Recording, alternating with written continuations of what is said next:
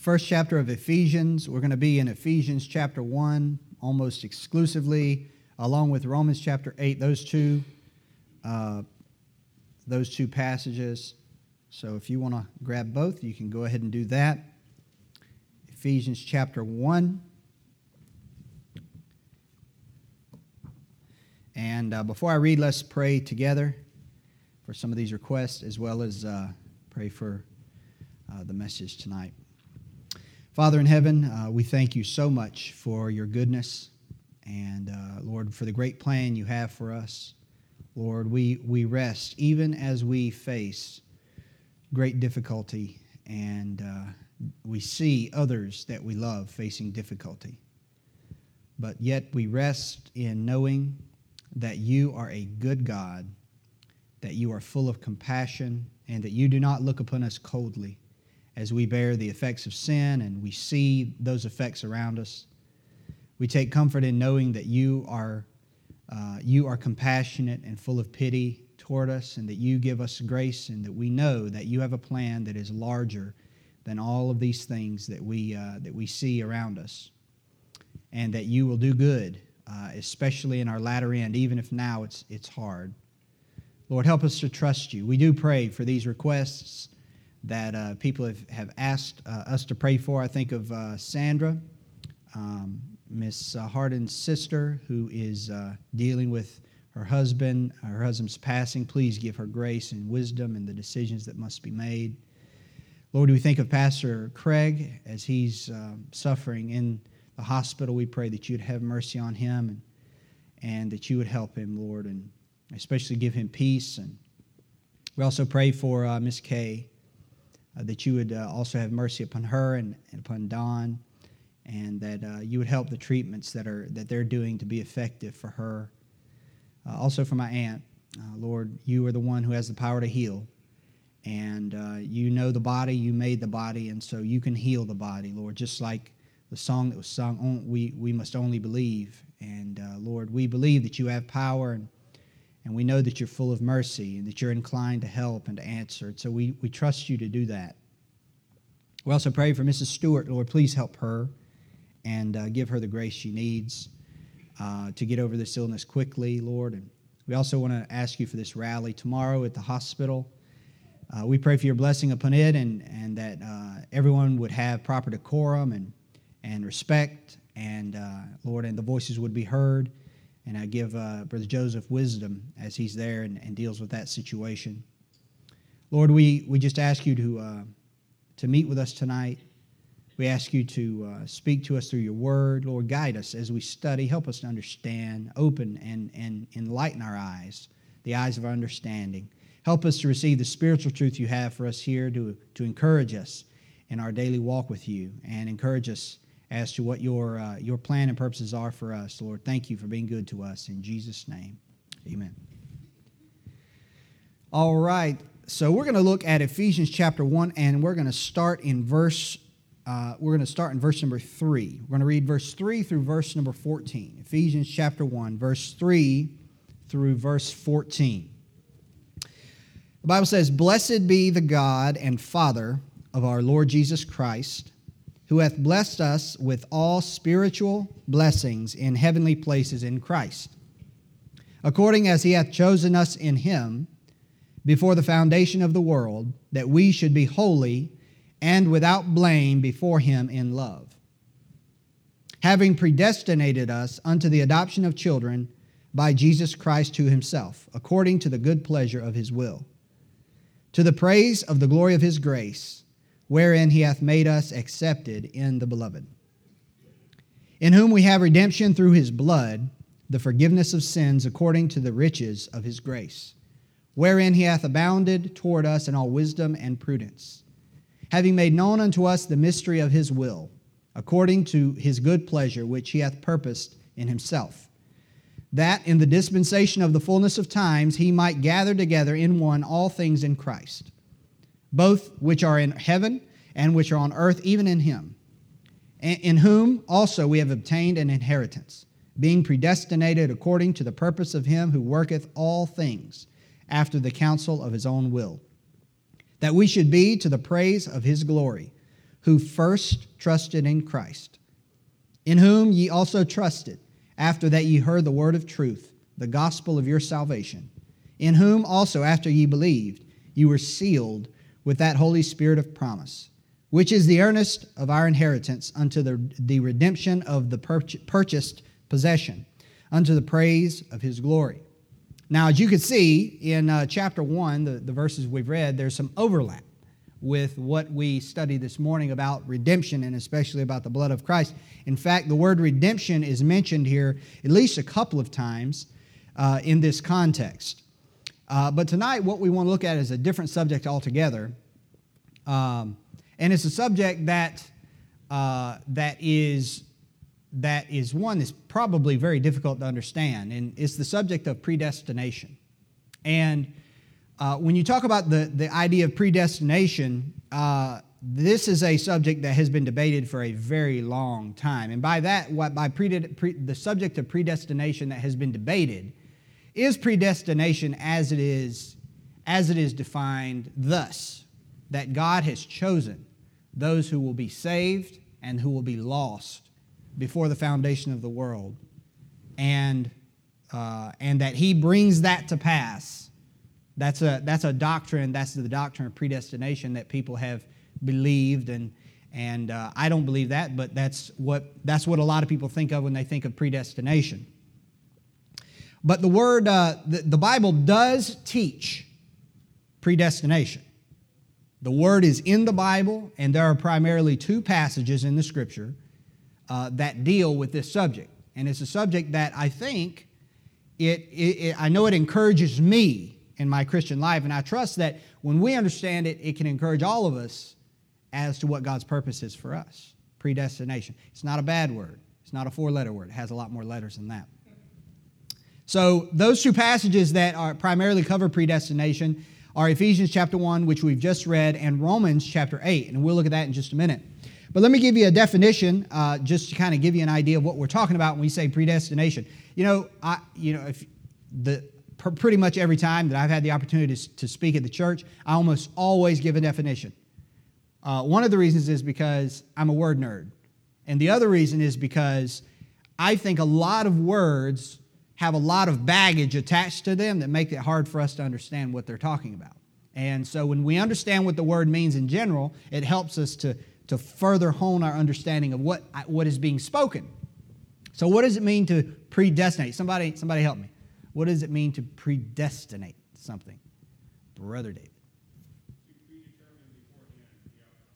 Okay, to predetermine beforehand the outcome. Anyone else? Did I see a hand there? She's looking around. I'm looking at you. No hand. Okay. Anybody else? All right.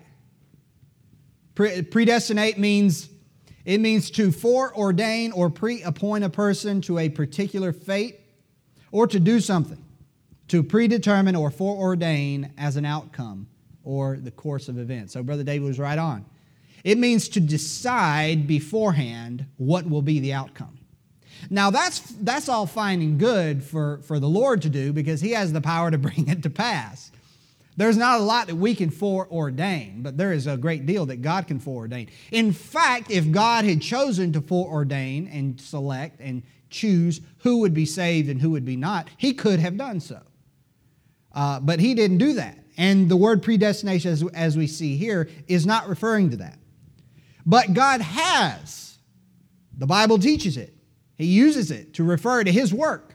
He has predetermined and foreordained and decided beforehand what would be the outcome in some matters. For instance,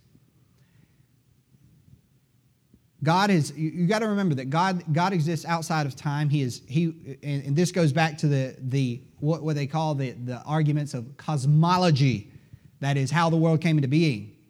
And we know that the world, which is matter, which is space, which is time, had to be created because it had a beginning. It had to have a creator who was outside of space and time and matter and who was not dependent. God doesn't need oxygen. God doesn't need time. God doesn't need space. God doesn't need air to breathe, or He doesn't need the stars or the warmth of the sun or anything like that. He exists completely outside of that. And so Because He's outside of time, He doesn't see it the same way we do. Now, in the Bible, He teaches us in those terms to help us understand because we live within those boundaries. Our life starts at a point, and it goes to a point, and then it extends into eternity in the future direction. But as far as the past is concerned, that's kind of a mystery to us. It's something we never can understand. That's why there's such a fascination, a lot of people, I know with me, but probably with a lot of other people, with the idea of, what would happen if different things had been done in different times. And those are things nice to ponder. But predestination is something that God, it deals with the Lord's power because He is outside of time. That's why that's why He can predetermine the outcome of events. And then He can make it happen. That's the key. Now, as we see here, let's dive into chapter 1 and verse number 3. The Bible says, "Blessed be the God and Father of our Lord Jesus Christ, who hath blessed us with all," notice what it says, "spiritual blessings in heavenly places in Christ." Now, let me make a point here. The blessings that God has given to you as a New Testament Christian, the blessings that God has given to you as a New Testament Christian are primarily spiritual in nature. That does not mean that He has not given us physical blessings, but they are primarily spiritual blessings. And if we could have spiritual eyes opened to see and maybe weigh the two out on a scale, on a balance. We put the physical blessings God has given to us, like health and money and provision and, those kinds of things. And we put it on a balance. On the other side, we put the spiritual blessings. The spiritual blessings would far outweigh the physical by a long shot. But those, and I think we got to be careful that we do not overemphasize the spiritual blessings to the neglect, overemphasize the physical blessings to the neglect of the spiritual blessings. Because what does this verse say? If I were to say to you, give me a blessing God has given to you. And if you were to say it to me, my mind would probably race to what? It'd probably race to health, or how much money I have, or some good outcome of some event that I was hoping for, maybe related to work or school or something like that. For instance, if for my family, my mom's in the hospital, but if she's discharged from the hospital tomorrow, I would say that's a blessing, right? That's not bad, but it's not spiritual either. It's good, but it's not spiritual. That's because our minds automatically think in those terms because those things are right in front of our face. All the things that deal with the world and the five senses, they're right here. They're right here. So sometimes we can't see anything beyond that. But in reality, there are far more blessings that are spiritual blessings that are just as real, though they are unseen. Just because something is invisible does not mean it's less true. And it says here that these spiritual blessings are in heavenly places. Notice what it says, in Christ. Notice what it says, verse 4. According as He hath chosen us in Him. Verse number 6, and the last three words, in the beloved, referring to Jesus. And then you look down at verse 10. Gather in one all things in Christ. Into verse 10. Even in Him. So these spiritual blessings, and this is a true doctrinal point. Everyone that has put their faith in Christ and in His blood, like we studied this morning, has been placed in Christ. And because of that position in Christ, that is from the view of God, they are in Christ. They're in Him. As one body, we are in Him. And all the blessings that we have access to because of that position. All the blessings, again, all the spiritual blessings we have because of our position in Christ. Because of Him. Not because of good things we've done, but because we are in him. And that's what verse number 3 says. The spiritual blessings in heavenly places in Christ. In Christ. And in verse 4. Verse 4 says, according as he hath chosen us in him before the foundation of the world. Now that refers to a time before there was a world. Before the world was founded, that is, before Genesis chapter 1, verse 1. Okay? He hath chosen us in him before the foundation of the world. Now, if I stop there, it might be confusing. Like if I said, God has chosen us before the foundation of the world. Well, that might lead you to believe that that's God's picking winners and losers in this, right? But there is an end mentioned. If you read the sentence further, it says, He's chosen us in him before the foundation of the world. The phrase in him is important too because he's choosing a category of people. That is, everyone that is in Christ. In other words, everyone that is found in Christ, these things apply to. But what are these things? And he's actually listing all the blessings. I won't list them all, but if you pay attention through our study here, you'll see there are many, many blessings that are given here. He hath chosen us in him before the foundation of the world, that we should be holy and without blame before him in love. So the outcome is not salvation. The outcome is not salvation. The choosing is not unto salvation. The choosing is to our state. Listen, and I'm going to say more about this in a minute. God has determined that He is going to make us holy.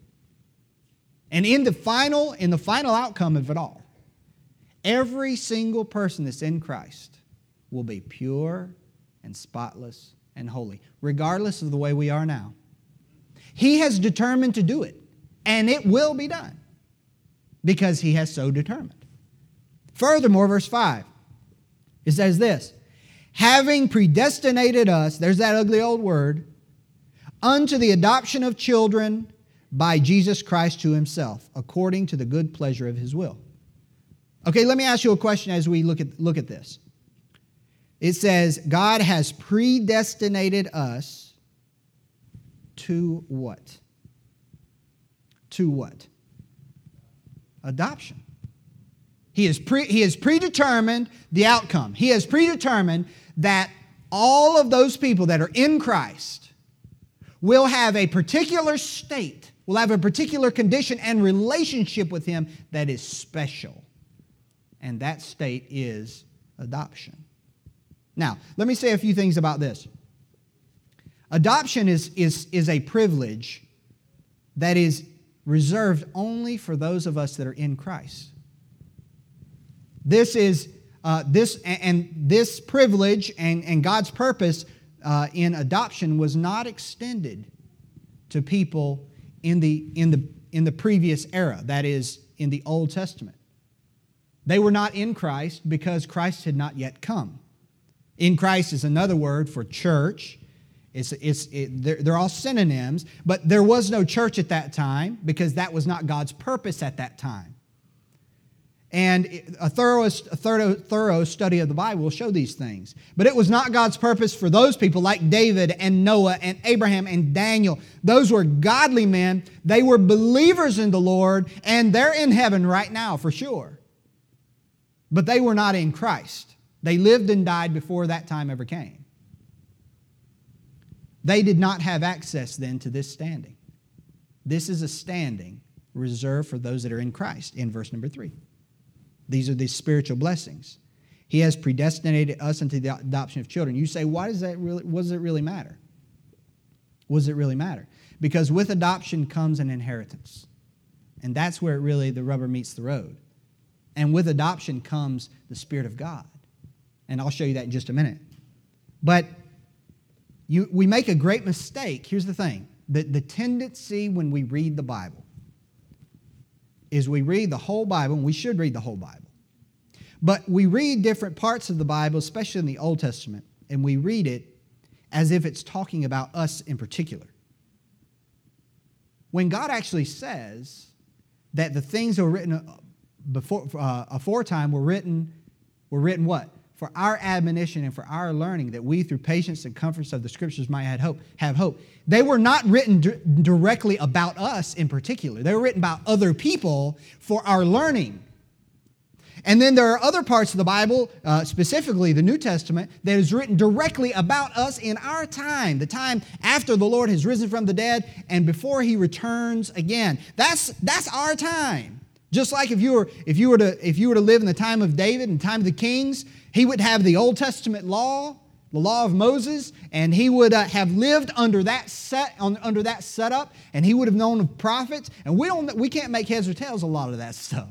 We just read it in the Old Testament, but we live in a different era. And if we try to lump all the different people in the Bible into one big group and interpret the Bible just as one general group, it leads to all kinds of doctrinal problems. All kinds of problems. The Lord makes distinctions according to His purposes. And when this era is over, when the Lord returns and takes His people, it actually says it, right? Look what it says in verse number 10. He says, that in the dispensation of the fullness of times He might gather together in one all things in Christ, both which are in heaven. You know what that is, right? That's people that have died. They're in heaven. And which are on earth. That's what? That's people that are alive, even in Him. In other words, He's going to gather everyone that's in Christ, both that have gone on before and that have lived now. He's going to gather all them together. Now, we know that. And when this era is over, if you want to say this epic is over, God will move on to another purpose. He'll move on back to His purposes with Israel. But this group will be finished, and God will turn to another, just like He's done in the past. But for our group, God has determined some things in advance that He is going to do no matter what. He has told us, He has said, this is what I'm going to do. No one can stop it. You can't stop it. The devil can't stop it. The world can't stop it. No one can stop it. I have determined it, and I will see it through to the end. It's an amazing thing. And one of the things He's determined is He is going, and He has indeed already, He has already adopted us into His family. Now, how do I know that? It says this, having predestinated us unto the adoption of children by Jesus Christ to Himself. And then if you look at Romans, I'll read this and then we'll look at Romans later, but I'll read it right now just for brevity. Romans chapter 8 and verse number 9. Look at what it says here. The Bible says this, but ye are not in the flesh, but in the Spirit, if so be that the Spirit of God dwell in you. Now if any man have not the Spirit of Christ, he is none of His. So listen. If you and I, if you do not have God's Spirit dwelling in you, you are not in Christ. That's what it says, right? That is a mark, a sure mark of someone being born again and being a child of God. He says, and if Christ be in you, the body is dead because of sin, but the Spirit is life because of righteousness. Let's jump on down to verse number 14. For as many as are led by the Spirit of God, they are the sons of God. For ye have not received the spirit of bondage again to fear, but ye have received the Spirit, capital S, of what? Adoption. Whereby, that is by means of the Spirit of God, we cry, Abba, Father. You know what that means? That means because I have the Spirit of God, that is the mark of my adoption. And because I'm adopted, going back to Ephesians, I'm His child. And that means I'm a joint heir with Christ. That means, what does it mean to be a joint heir? Pastor Stewart has touched on this a number of times. It means everything he inherits, I inherit. Everything that he owns, I own. Because I'm in Him. And I'm His child. Old Testament saints could not boast in that. Now, let's look at this. Now that we understand this predestination, notice what it says in verse 5 in Ephesians chapter 1. Having predestinated us unto the adoption of children by Jesus Christ to himself, according to the good pleasure of his will. Now, notice that last phrase, according to the good pleasure of his will. That occurs over and over and over in this passage. It's in chapter 1, verse 5. It's in chapter 1, verse 6. It says, to the praise of the glory of his grace. Verse 7, at the end, according to the riches of his grace. Verse 9, it says, according to his good pleasure which he hath purposed in himself. Verse number 11, he says, who worketh all things after the counsel of his own will. You know what that means? It's simple. Number one,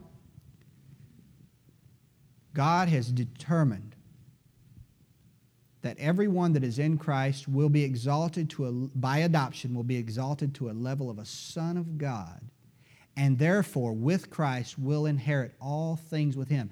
And that is not only Jews, but also Gentiles. And that's all of us have been lifted up to such a high position.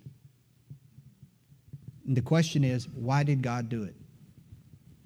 Why did God choose to do this? And this is where the idea of predestination comes in. God did it after taking counsel with only himself. He asked no one. He didn't care about their opinion. He chose to do it. And he chose to do it, listen, you see the repetition of the word grace, his grace, riches of his grace, the pleasure which he hath purposed in himself. Why did God choose to do it like that? Why did God choose to give us, who are nothings, who have nothing to boast of, such a high and exalted position and such unimaginable? Right now we can imagine it. But if we truly knew those spiritual blessings, we definitely would say they're unimaginable. Why would he give us such unimaginable blessings? It was out of nothing but his goodwill toward us, his kindness toward us. In Ephesians chapter 2, if you're already there, it actually says this in verse 7. That in the ages to come,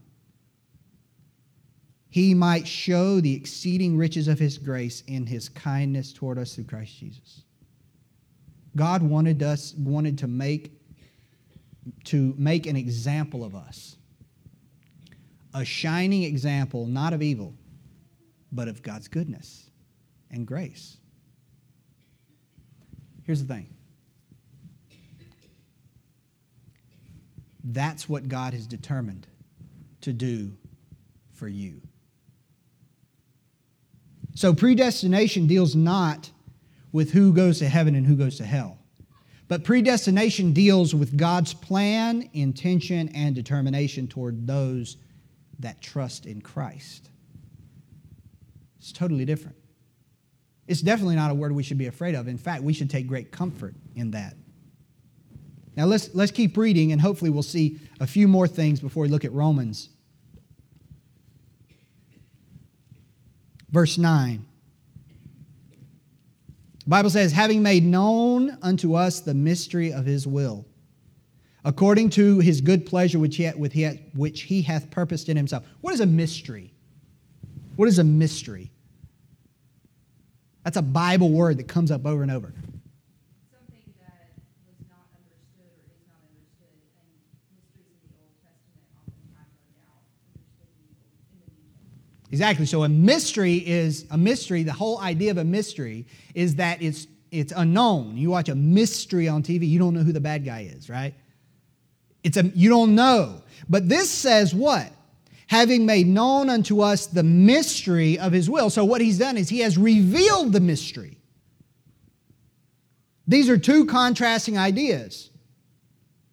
It has been made known by God. In other words, the future that he has in mind and that he has purposed for us is sure. Because he has already revealed, this is what I'm going to do. Now, this is a little bit different. This is not God is foretelling what's going to happen. God is predetermining You see, there's a difference. One is just telling you about what tomorrow's news is. The other is causing tomorrow's news. And God has predetermined these things in our life, these blessings. God has seen the outcome, and He has revealed it to us so that we know His will. Look at verse number 11. In whom also we have obtained an inheritance. Here's this word again. Being predestinated according to the purpose of Him who worketh all things after the counsel of His own will. Verse 12. That we should be to the praise of His glory. Now we get into time words. Here's the time words. Who, what's the next word, Benjamin? Who first trusted in Christ. See, the time word here, not only here, but look, keep reading. In whom ye also trusted, here's another time word. After that ye heard the word of truth, the gospel of your salvation, in whom also after that ye believed, you were sealed with that Holy Spirit of promise. So here's the way it works. God, the gospel comes to a man or a woman. They hear the gospel of their salvation. They respond in faith. And they believe the gospel. They trust in Jesus, and they trust in His blood, like we studied this morning. And when they trust in Jesus, the Holy Spirit places that person in Christ. And then the predeterminate counsel of God comes into effect. And that person, God has already determined that person and everyone in Christ will have a final outcome as He has described.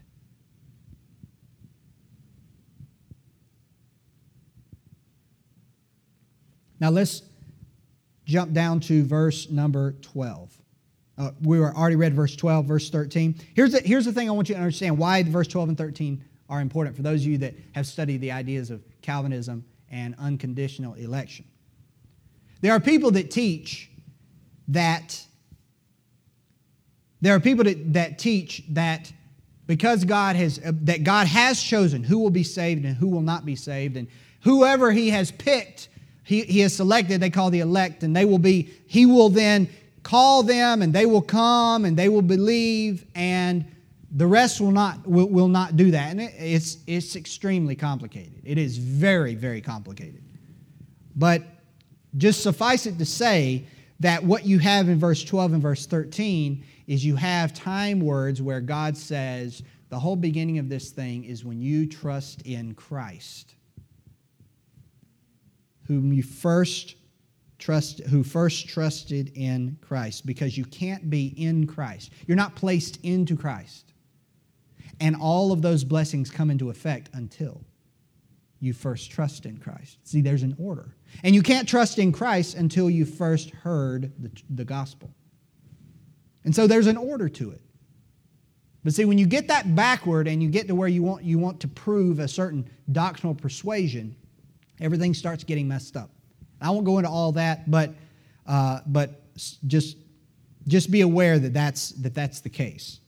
So let's jump over to Romans chapter 8, and we'll finish up here. Verse number 26. Romans chapter 8, verse 26. You'll see the same terminology, the same words, and hopefully it'll reaffirm the things we're saying, and we'll see some practical things as well. Verse 26. Likewise, the Spirit also helpeth our infirmities. For we know not what we should pray for as we ought. But the Spirit itself maketh intercession for us with groanings which cannot be uttered.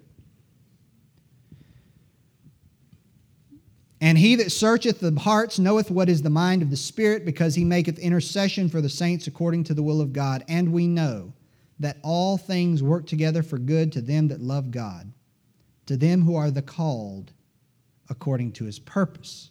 Now, we've seen that word purpose before in Ephesians, right? What has God purposed to do? He's purposed to make us pure and clean and spotless in His sight. He's purposed that He's going to make us His children, which He's already done.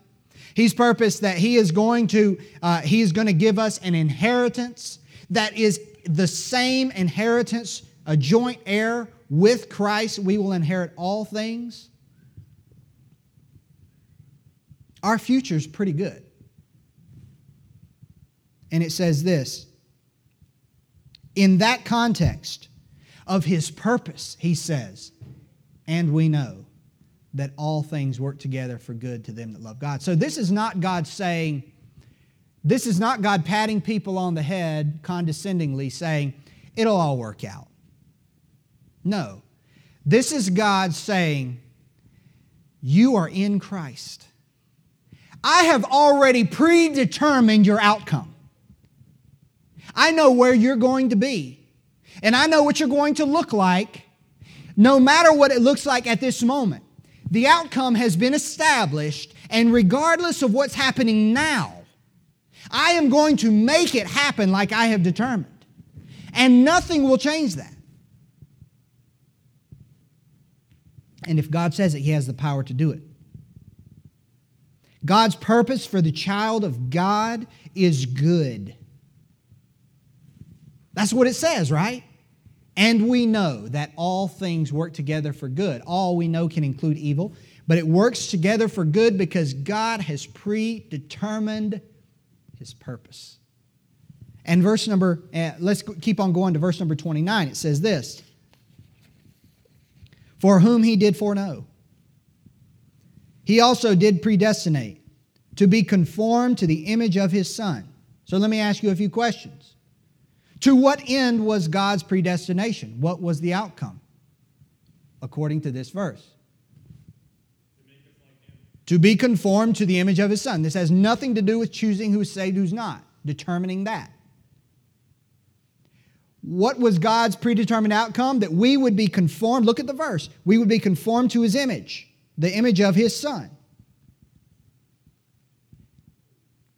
To what group did He predetermine this outcome for?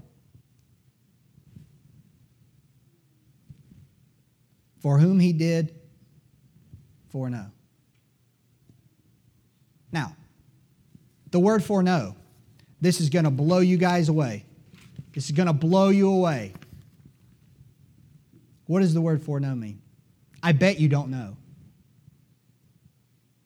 I'm not calling on you. Anybody else? To know beforehand. Now let me ask you a question. If you know for instance, say you were to get some insider advice or insider stock advice, right? So say you knew CEO of Apple and so you knew Tim Cook and he called you up and said, hey Ari, tomorrow we're releasing a product that's going to totally change the industry. Nobody knows about it. You would have foreknowledge. But did you determine the release of that product? No. Just because you know something beforehand doesn't mean that you determined that it would happen. It means that you knew beforehand. And this verse says God knew whom He did foreknow. So this is talking about a group of people that God knows beforehand. And we already saw in Ephesians that it says, who first trusted in Christ. So I think it's reasonable to understand that this is referring to people. This is referring to people who are going to trust in Christ. And it says this, for whom He did foreknow, He also did predestinate to be conformed to the image of His Son. Now, Miss Pam, are you like Jesus? Benjamin, are you like Jesus? That's a hard question. I asked that question on purpose. That's a hard question to answer. It kind of makes you squirmy. Right? How about you, Miss McLean? Are you like Jesus? And if you ask me, I'd be like, no, I'm not like Jesus either. What about you at home? They're listening in. Are you like Jesus? Hopefully everybody's going, no. But let me tell you something. We are not what we shall be. You and I are full of faults and problems and failures, and we have so many character flaws and so many bad habits, and we don't have very much control over our emotions and over our reactions, and we say things we shouldn't, and we do things we shouldn't, and we have bad thoughts and bad motives and bad intentions. We are not much like the Lord now. But God has determined that you will be like Him. And there is nothing you can do. There's no sin you can commit because you're in Christ. There is no sin that you can commit that will thwart that purpose. It will come to pass. There's no temptation from the devil that is strong enough. There's no pull from the world that is powerful enough that will thwart that purpose. That should give us hope. Because as we are now, we shall not remain forever. That is the grounds upon which we desire to be better, because we know what we shall be. We know what we shall be.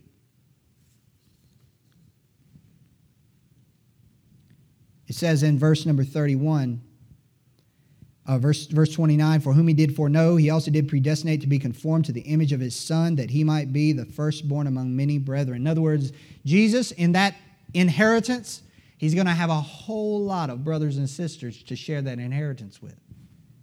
By adoption, remember. So these same things are being repeated. Verse 30. Moreover, whom He did predestinate, them He also called. And whom He called, them He also justified. And whom He justified, them He also glorified. That's basically a summary of the process of salvation from God's point of view. Notice past tense. Now we can understand called in the past tense. We can understand justified in the past tense because we're already saved. If you're saved, you're saved. I'm saved. I'm justified, right? But what do you say about the word glorified? Are you glorified? To God you are. It's a done deal. This is God speaking from His perspective. We're in Christ, and He sees the whole thing. It's as good as done because He has determined. I was talking to David before the service, and we were talking about how he's been in some churches where it was a lot about, I don't want to put words in his mouth, but the idea was you strive to be holy, and this is what you have to do to be holy and to please God. And he was talking about that subject. But here's the thing.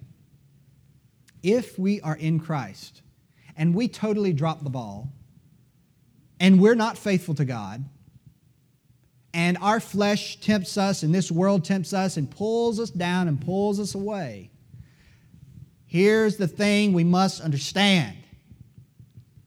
We might not be faithful to God, and often are not, but He will not stop His purpose. He will continue to work in us. We don't have to give people rule after rule after rule and hedge them in with thorny bushes just so that they'll stay in line. We have a God who has determined the outcome for us that are in Christ, and it is good, and it is right, and it is wonderful, and it is holy, and He is working in us every day, and He is going to bring it to pass. No matter what we do, we can rest. We can rest. We don't want to read our Bible. He can change that, right? We don't want to pray. He knows how to change your heart. We have a problem with this temptation. God's going to work in you to rid you of that problem. Because God is alive, and we have His Spirit, and He's going to work in us to bring His purpose to pass. It's amazing. So in verse 30, we see these statements are spoken as from God's viewpoint. It's done. From His perspective, done. That means it's sure. You see, it's sure. If God can say it's done, that means there is no doubt as to whether or not it will happen. Every part of His plan is accomplished. We are glorified with Him in His sight. Verse 31. What shall we then say to these things? And this is the question, right? All of these things about predestination, what God is determined to do in us, what shall we say to then to these things? If God be for us, who can be against us? Just a few thoughts, and we'll be done. Number one, nothing can thwart God's purpose in the life of His people. Nothing. Number two, because God has determined the outcome, we know that He will never, ever change His purpose or His mind toward us. No matter what. And, sometimes people don't want to tiptoe here, so I'm going to say it, okay, just so we can have fun. Even if we sin, sometimes you get this idea that as a believer, as a person that's in Christ, if we sin, that God's going to somehow change what He's determined. Forget it. He has determined that those in Christ are going to be like Christ and are going to be His children and have His inheritance with His Son, and that was determined before the foundation of the world. You think you sinning one time is going to undo all that? Forget it. It ain't happening. Nothing, absolutely nothing. No suffering, no accusation of sin. Look at verse 33. Or any other thing will alter His purpose. No force or person that is set against us, whether it's satanic, whether it's worldly, whether it's our own selves, will hinder God's plan for us from being fulfilled. He is for us. You see that? Who can be against us? I'll put my own self in there, which is probably the biggest problem. My own enemy. But if God be for us, who can be against us? He is for us. He will bring it to pass. He has so determined. And we say, amen. Let's pray.